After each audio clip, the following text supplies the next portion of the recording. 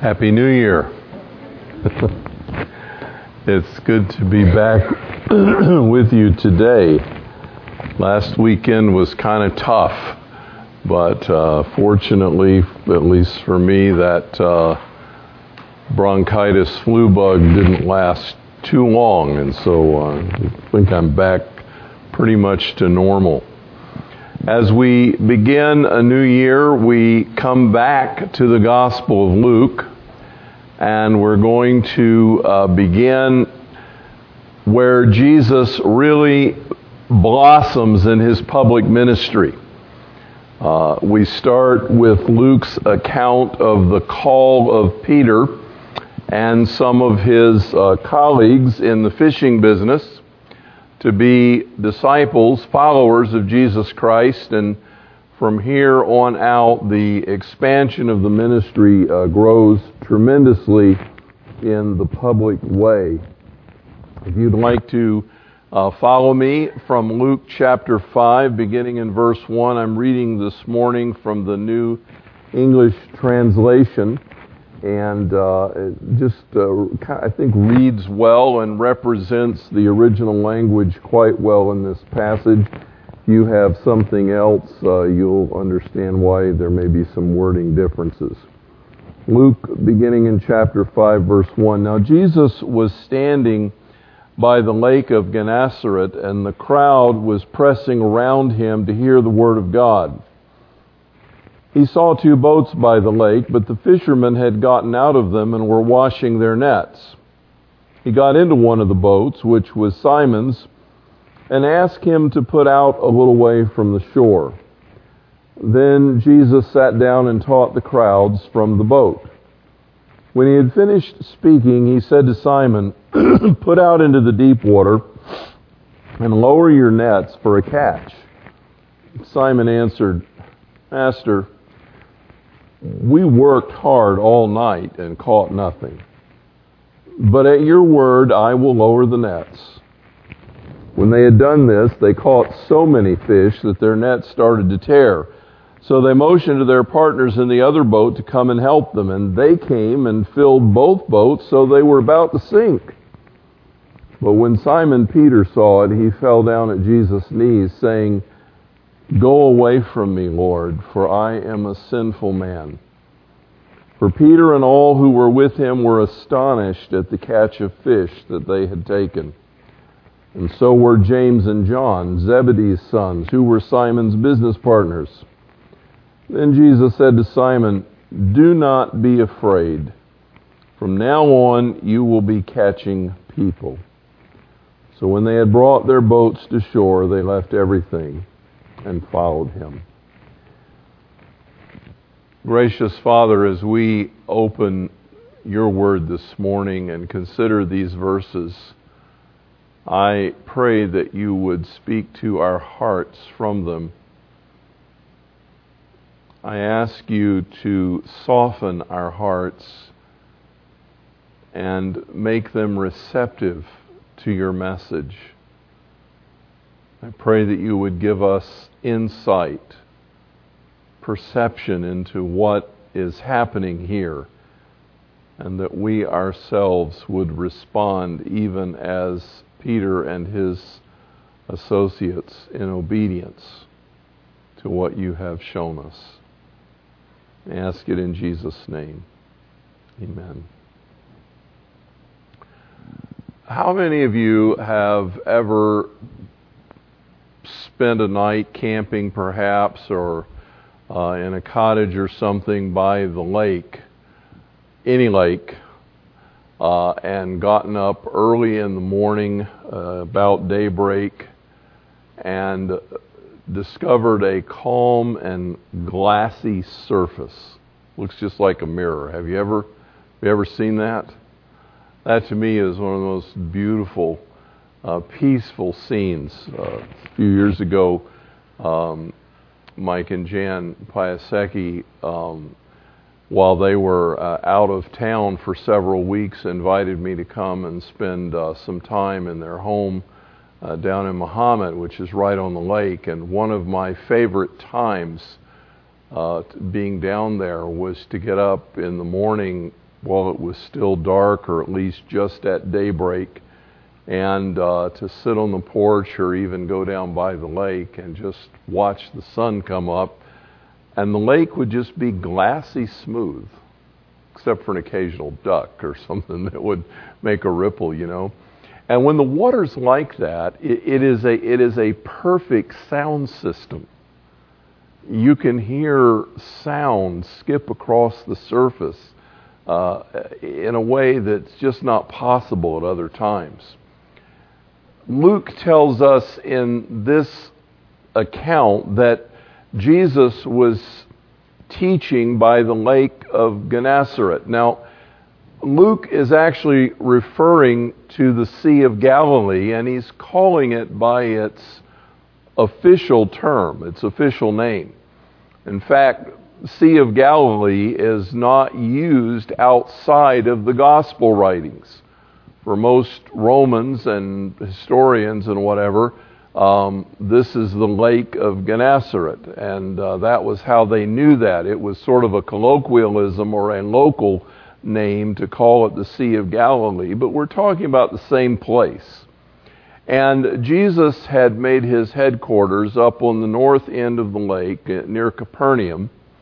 And around that region there were natural coves that were perfect for people who were in the fishing business, because you could come in off of the lake proper into kind of an inlet, and that would be a good place to moor your boats or whatever during the day. And fishermen who were professional fishermen would typically go out at night. I guess during the daytime, I'm not this kind of fisherman, so I don't know this except by reading it. But I guess during the daytime, fish can actually perceive the net.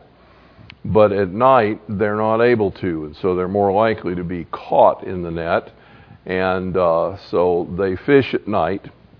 And in some of the areas up there, there was one particular place that some of the commentators feel may have been the place that Luke is referring to. It was kind of a natural amphitheater where the surrounding land kind of came sloping down toward the water, and then the water formed this natural inlet, kind of a U shape, forming a perfect amphitheater kind of environment.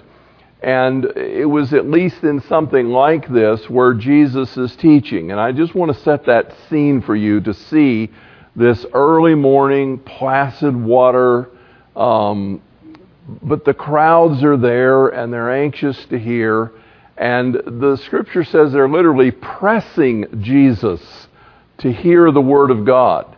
And looking over to the side, he sees a boat. It happens to be Simon's boat, and I don't think that's an accident. But he selects that boat to get into it, and he asks Simon to put out a little ways. Now, these boats were not handled by one person. A typical fishing boat that Simon might have used would have been about 25 to 30 feet long. It would have been about 8 feet at its beam, and it would have been 4 or 5 feet deep. Whatever the water line was. So it was a pretty good sized boat, and it took a crew of several to handle it, usually 4 or 5 people to handle the boat. And so he goes over to the boat, asks Simon to put out, which means Simon has to kind of drop what he's doing, get his crew together, and they put out a little bit from the shore. And here you can kind of see the scene that Jesus is out a ways, speaking across the water. The crowd has surrounded him, and he is teaching them, the scripture says, the word of God. Now, you know, I have always thought of myself as preaching or teaching the word of God, but I'm referring to the Bible, from which I am expounding truth. And I am hoping that the things that I am saying prayerfully are in fact the anointed proclamation of the gospel. But the reality is that I'm just a man, a mere man, a sinful man who has been redeemed by grace, and I'm subject to error. I hope that you are always willing to put to the test anything I say against the Scriptures to validate the message that I bring. But Jesus is speaking infallibly. They're amazed at his authority. He speaks to them, well, as if he wrote the book, which in fact he did. And he's teaching them with this authority.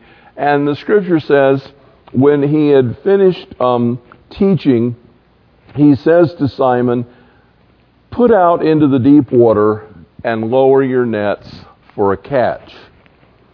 And Simon answers, "Master, really, we worked hard all night and caught nothing." Now, get this scenario in your mind. This was their chore. After every night's fishing, whether they caught fish or not, they had to clean their nets. Cleaning the nets, those of you that have ever used a net, you know that as soon as you put it in the water, you have to clean it. It can just be there a minute, but when you take it up, it's going to have grasses and stuff in it, and you're going to have to clean the net. Or you're going to have a mess on your hands, and it's going to start rotting, and it's just going to be a disaster. So if you're going to take care of your stuff, you have to clean the net. And that was their responsibility. Every single time they came in after a night, they would have to clean the nets. Now, what were the nets like? Well, you may imagine in your mind that, they were these little round things that you see sometime in the pictures. You just toss out, maybe pull in half dozen fish. But no, these nets typically might have been the size of this room. In some cases, in this period of time, the nets that they would use with two boats in tandem, and they would go out a ways and they would start dropping the net, and they would move together, laying the net down, and it could be as much as 500 feet long as they strung the net out. And then they would go and start taking it up and pulling in the catch that would come from that. So this is not a simple job. You spent your night fishing, you're ready to go home, but your work's not done.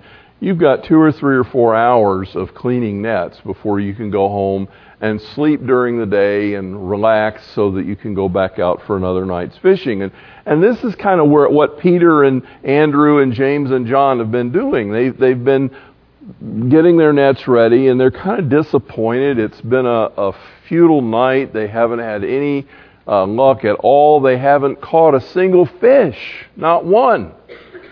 And now Jesus is suggesting to them that they undo all of that and start over. Let down your nets. And you can just kind of see Peter going, "Oh, Master, really, we fished all night and we didn't get anything.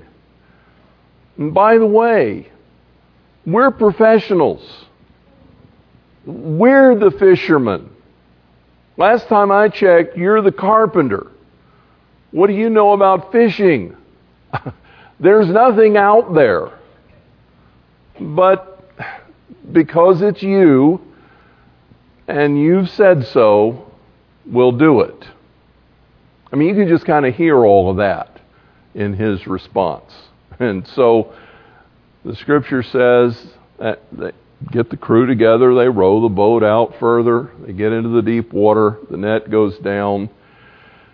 All right, time to take it up. And all of a sudden, it's so full they can hardly pull it. It begins to tear. They signal to their partners, "Come help us." And they come out there and they start hauling this net in. And it's just filled with fish. They start pulling them into the boat, 2 boats. And the way that these boats were designed, there was like a cover on the front and a cover in the back, but the center was open, and they could pull the catch, just pull it right in on the bottom of the ship. And they start pulling in the fish, and all of a sudden both boats are filled and the boats are starting to sink. This is the biggest catch they've ever seen in their life. And all of a sudden, notice what it says, but when Simon, verse 8, when Simon Peter saw it, he fell down at Jesus' feet, fell down by his knees and said, "Go away from me, Lord, for I am a sinful man." The word see here, it can mean simply to see, but it often is used in terms of to perceive, to understand. Something has happened to Peter. You know, we always think of Peter as the loudmouth, and he really is the first one to run his mouth whenever something's going on. Peter's always talking.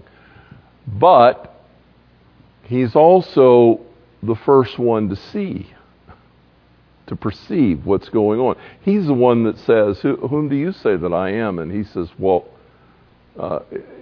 you're the Messiah of God. You're the Lord Christ. You're the Son of God." There's no question. He is the one who perceives. And in this case, he perceives. He sees what's going on. The miracle that he has witnessed has spoken to him that this is God's action. Now, I find it interesting that some of the commentators, as they talk about this passage, they refer to it as being Jesus' omniscience. I don't, like he knew where the fish were. You know, he's like the first fish radar. I don't think that that's at all what's going on here. First of all, there have never been in Peter's history that many fish in one place.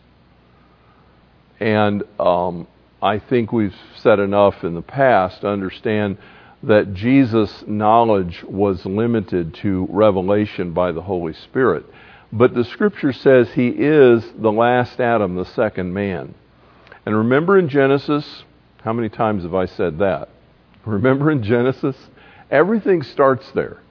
Into chapter 1, God has created Adam and Eve, male and female, has created them, and he says to them, "Be fruitful, multiply, fill the earth, have dominion over it, over the birds of the air and the fish of the sea and everything that creeps upon the ground. Have dominion."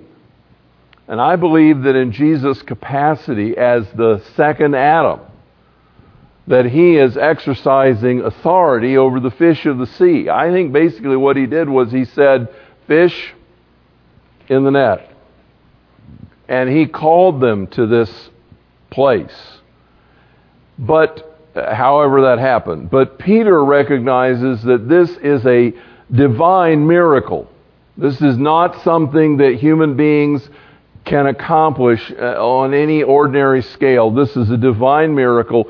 He has heard the teaching of Jesus. He has listened to the Word of God expounded. Now he is in the presence of this one who has just filled their nets and their boats to the point of breaking and sinking.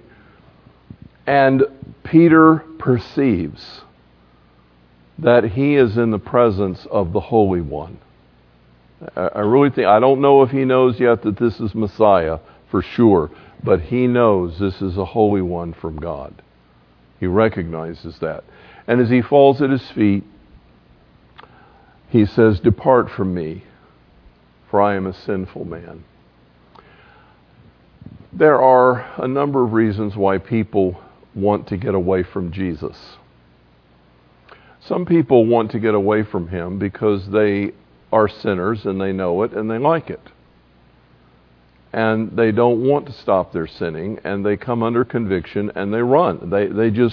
They want, the gospel has made them feel guilty, and they don't have any intention of changing, and they want to get away from the person and the message. But in other cases, there is this sense of godly conviction, this complete sense of being undone, like Isaiah, when he was in the presence of God in Isaiah chapter 6, and he falls down on his face and he says, "Woe is me, for I am a man of unclean lips, and I dwell among a people who have unclean lips." He is beholding the God of glory in the temple, and he says, "I am only aware of my sin." And this is where Peter is.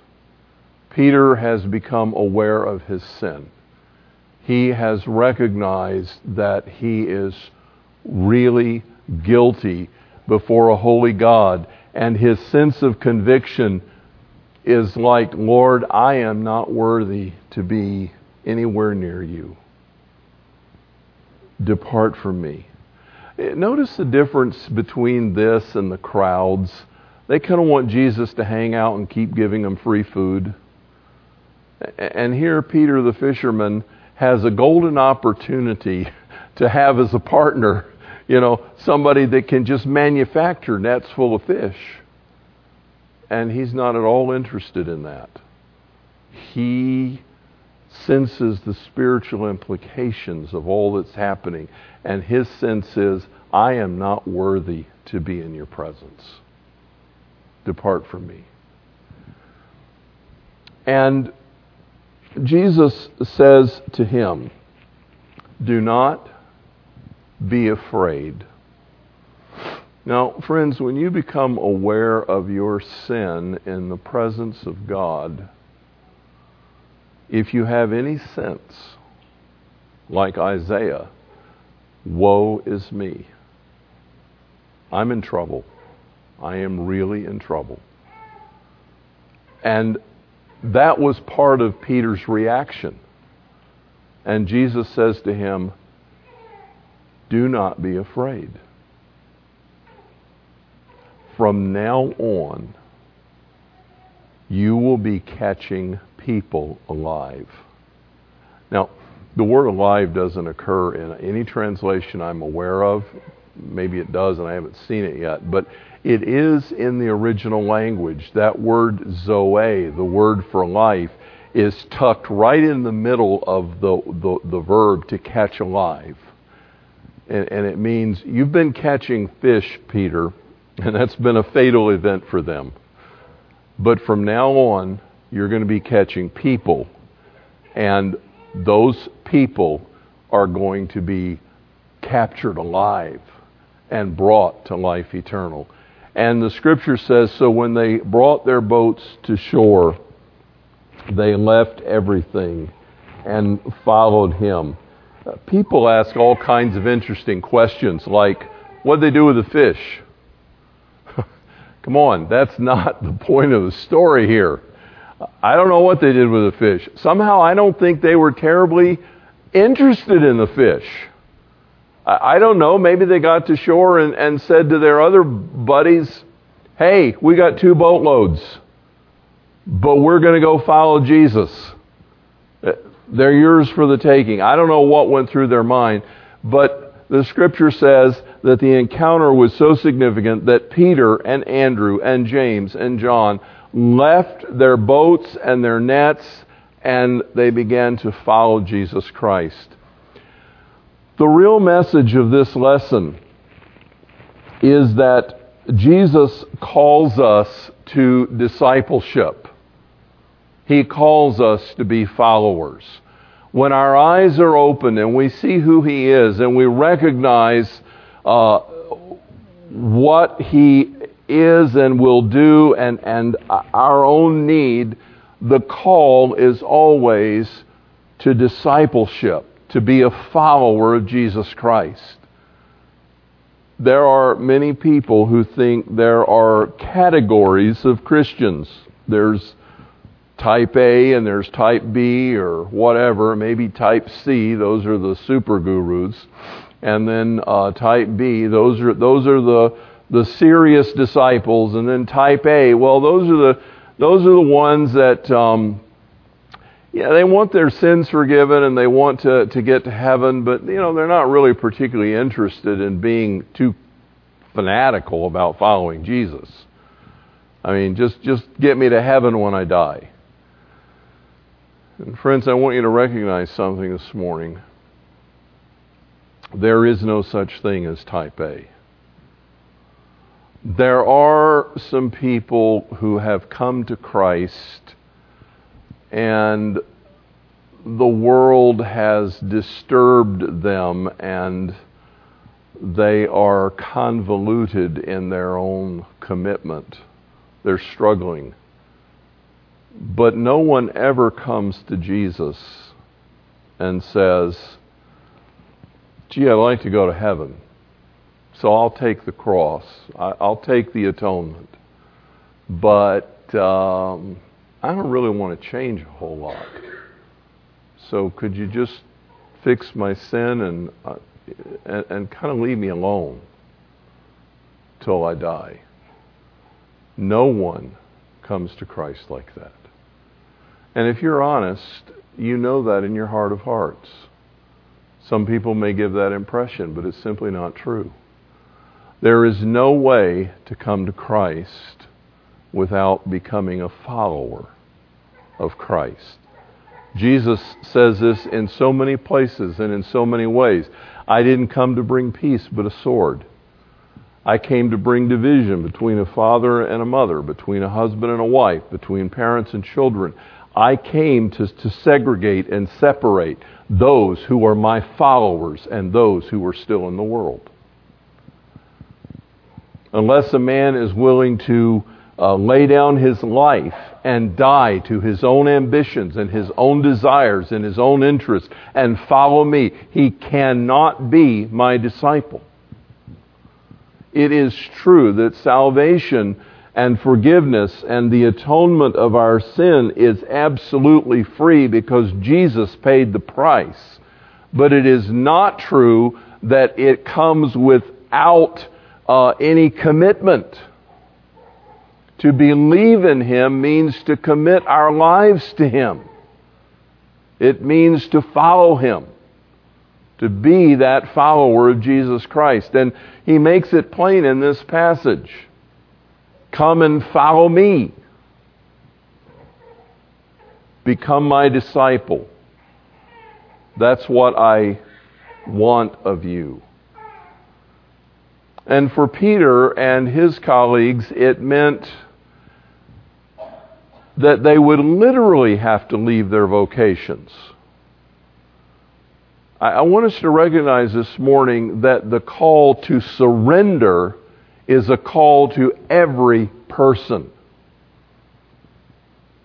But sometimes, in fact, most of the time, when you've made that commitment, God, whatever your vocation is, whatever your training is, whatever, God takes you back with all of those things fully surrendered, and He begins to work through you in that place that you have become accustomed to. He works through you in your company. He works through you in your neighborhood. He works through you in the various tasks and responsibilities that you have. But there are some people, when they surrender all, He says, now lay it down and follow me. Vocationally, you are going to walk away from everything you've known, and you are going to give me 100% of your devotion, your time, your commitment.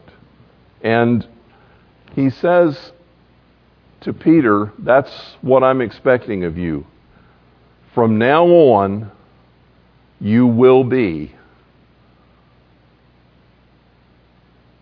one who catches people alive. From now on. Do you notice the finality of that? There's not an option.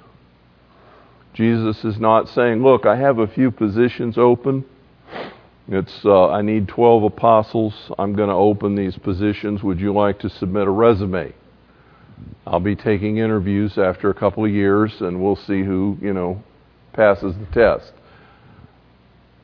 There's no option. From now on, you will be. And that means clearly, Peter, you're going to leave your nets, you're going to leave your boats, You're going to leave the life you've known, and you're going to go where I send you. And your vocation is going to be fishers of men. So in the midst of that, why is this story so significant about the fish in the net? Well, the message that I take away from that is this. Jesus says, do not worry about what you're going to wear or what you're going to eat or those kinds of things. Your Father knows that you need it.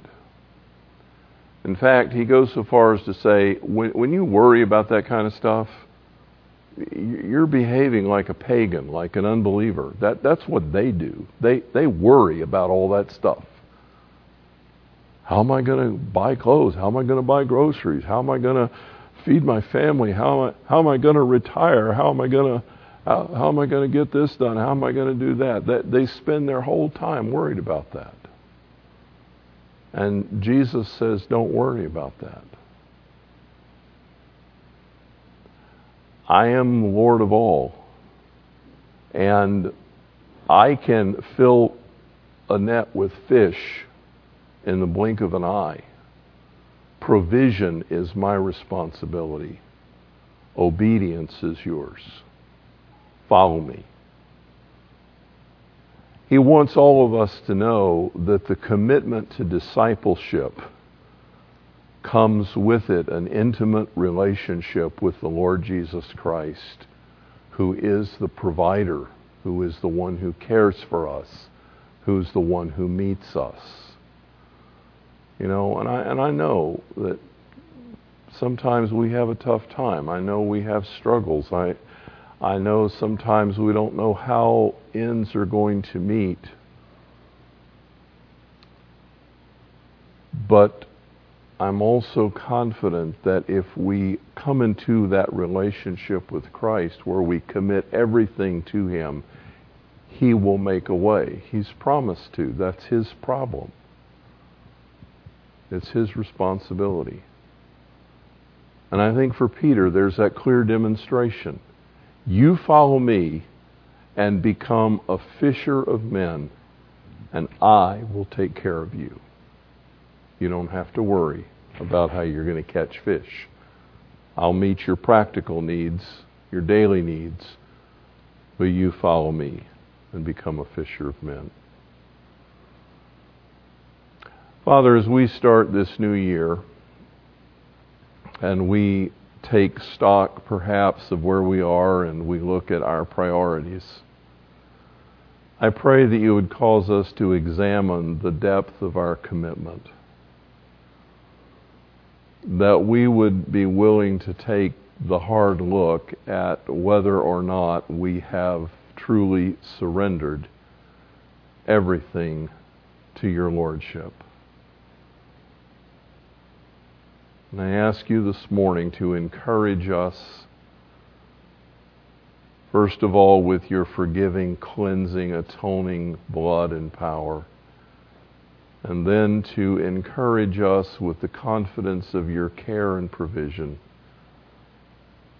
that we might embrace the life of being faithful disciples, to be those who are committed to you completely. I ask it in Jesus' name. Amen.